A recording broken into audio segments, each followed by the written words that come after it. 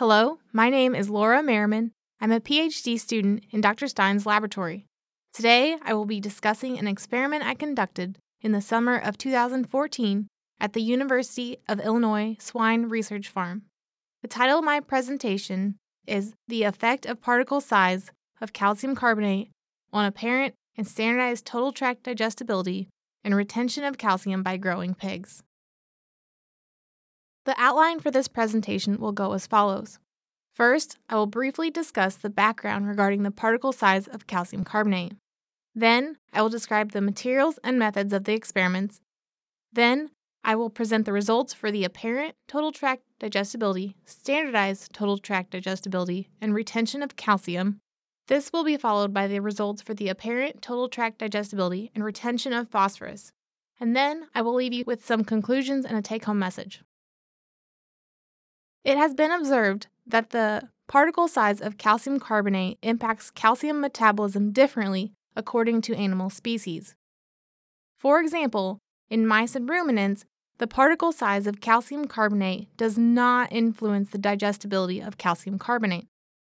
However, in poultry, reducing the particle size of calcium carbonate does influence calcium metabolism. In hens, it is important to include larger particle sizes to provide a calcium reserve in the gizzard during overnight fasting to allow for egg formation. In contrast, broiler chicks optimize calcium digestibility, bone strength, and bone ash when smaller particle sizes of calcium carbonate are provided in the diet. The only data available on the particle size of calcium carbonate fed to pigs comes from Ross and coworkers in 1984. They evaluated the relative bioavailability of calcium carbonate at various particle sizes and observed no differences. However, to our knowledge, no data are available for the digestibility of calcium among diets containing calcium carbonate ground to different particle sizes. Therefore, the objective of this experiment is to determine the effect of particle size of calcium carbonate on apparent total tract digestibility, standardized total tract digestibility, and the retention of calcium fed to growing pigs. For this experiment, calcium carbonate was ground to 4 different particle sizes.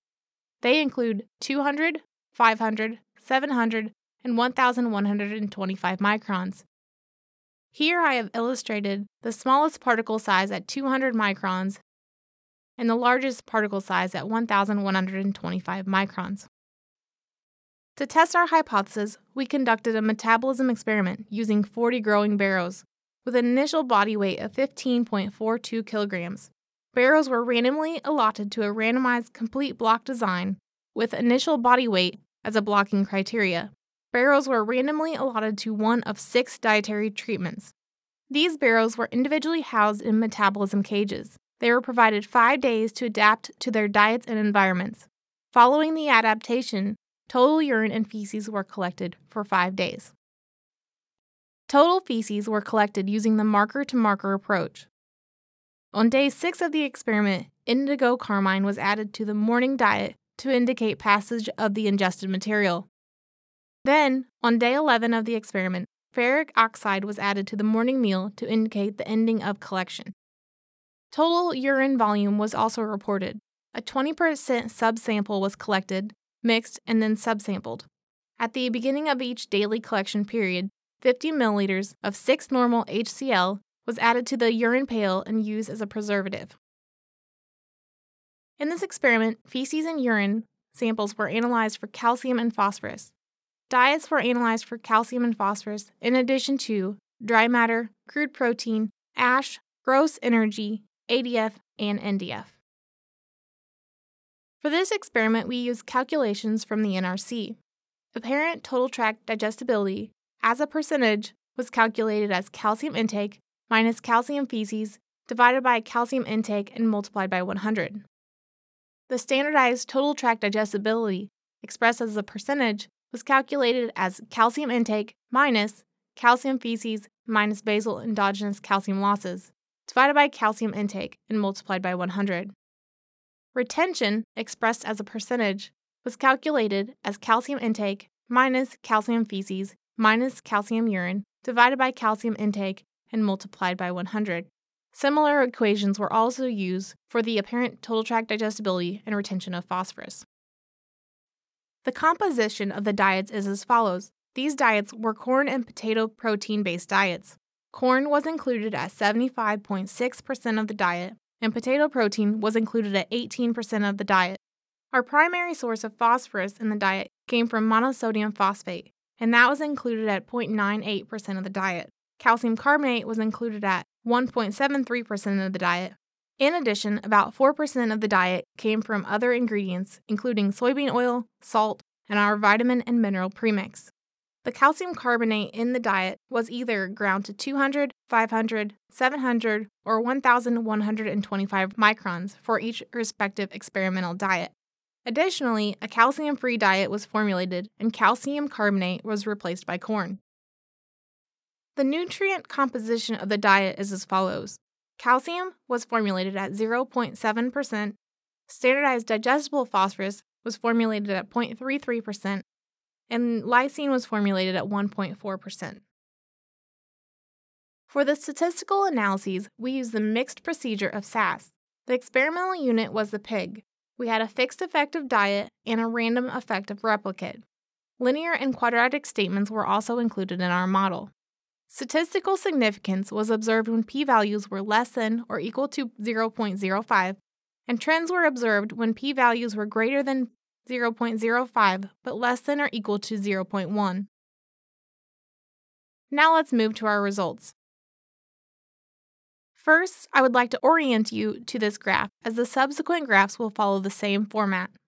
Across the x-axis, we have our experimental diets, with the red bar indicating the diet containing calcium carbonate ground to 200 microns. The yellow bar indicating the diet containing calcium carbonate ground to 500 microns. The blue bar indicating the diet containing calcium carbonate ground to 700 microns. And the green bar indicating the diet containing calcium carbonate ground to 1,125 microns. Here, I am presenting the apparent total tract digestibility of calcium, expressed as a percentage. We observed no differences among our dietary treatments, with values ranging from 70 to 74. Next, I have the standardized total tract digestibility of calcium, expressed as a percent. We observed no difference among our dietary treatments, with values ranging from 74 to 78. Here, I have presented the retention of calcium, expressed as a percent. Again, we observed no difference among our dietary treatments, with values ranging from 64 to 70. Next, I will switch gears and discuss the results for phosphorus. There were no differences among dietary treatments for the apparent total tract digestibility of phosphorus, expressed as a percent, with values ranging between 63 and 67. Finally, there were no differences in the retention of phosphorus, expressed as a percent, with values ranging from 61 to 64. In regards to the digestibility of calcium, in diets containing calcium carbonate ground to different particle sizes, pigs are not different from mice and ruminants. They are different, however, from poultry. We believe that poultry are the unique species here. This may be due to the differences in transit time of digesta and/or the presence of the gizzard. Also, it is important to note that in pigs, most calcium is absorbed in the stomach and proximal duodenum. Therefore, if differences existed in the early absorption due to particle size, the pig would have more opportunities to absorb the calcium further down the intestinal tract.